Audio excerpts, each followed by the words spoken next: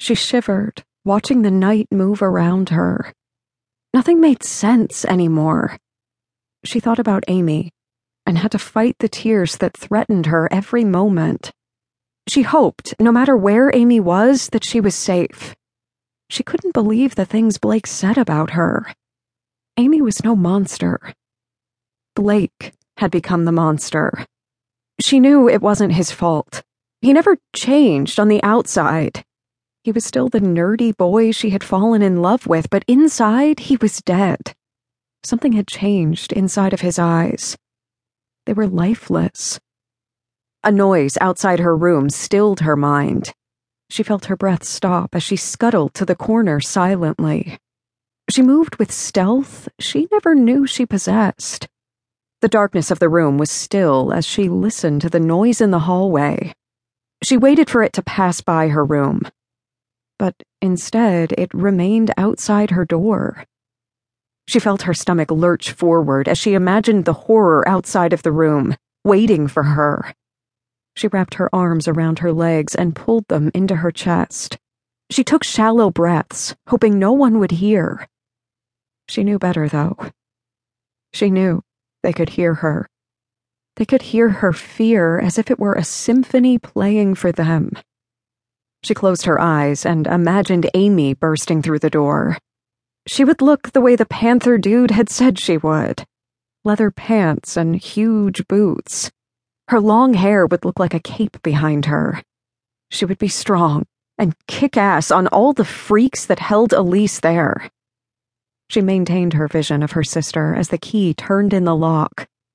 The door creaked open, filling the room with thunderous noises. Footsteps crossed the room. Teeth shot out like a switchblade. A horrid laugh filled her face as huge hands grabbed her skinny arms and pulled her into its embrace. She ignored it all, filled with the joy that the vision of her sister provided. She felt herself get lost in the sunlight the long, blonde cape brought with it. Wolfville, Maine. Present day. Ophelia. Did you see her eyes last night? That was freaky. They went all black. I think she's on drugs. She moved the pointer with her hands. I saw her. My brother's eyes looked like that when he did X. I don't know how she's related to Abby. I know, right? She tried to ignore the whispers. She couldn't believe they would say such mean things. She hadn't moved the stupid marker. The board had been jinxed. Something came through. She shot a glare at the stupid plastics. You never gave me my paper back. The words left her mouth, only slightly louder than a whisper. She still glared at the girls watching her. She turned back to see Mr. Paulson glance up from the stack of quiz papers he was about to hand out. Sorry, kid. Let me see if I can find it.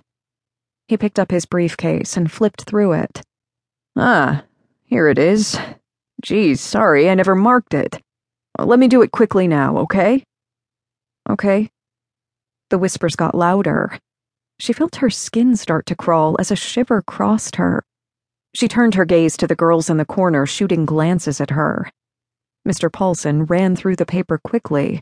His eyebrows rose several times. He never underlined a single thing. He never found a single mistake. He whistled and passed it back with an A+. Nice work, kid. She took the paper and looked over at the popular girls still whispering. She should never have gone to the stupid party. She didn't belong with them. She didn't even like them. They talked about whichever girl couldn't make it to whatever function they were at. Backstabbing biatches was what Naoms called them. She couldn't believe Abby had wanted her to go to the stupid sleepover. She never should have gone. She should have stayed home with Mackenzie and Naomi to watch the Scream movies back-to-back like she had planned. She took her seat as Mr. Paulson handed out the new quiz. As the paper landed in her fingers, she felt her head grow heavy. She struggled to remain upright.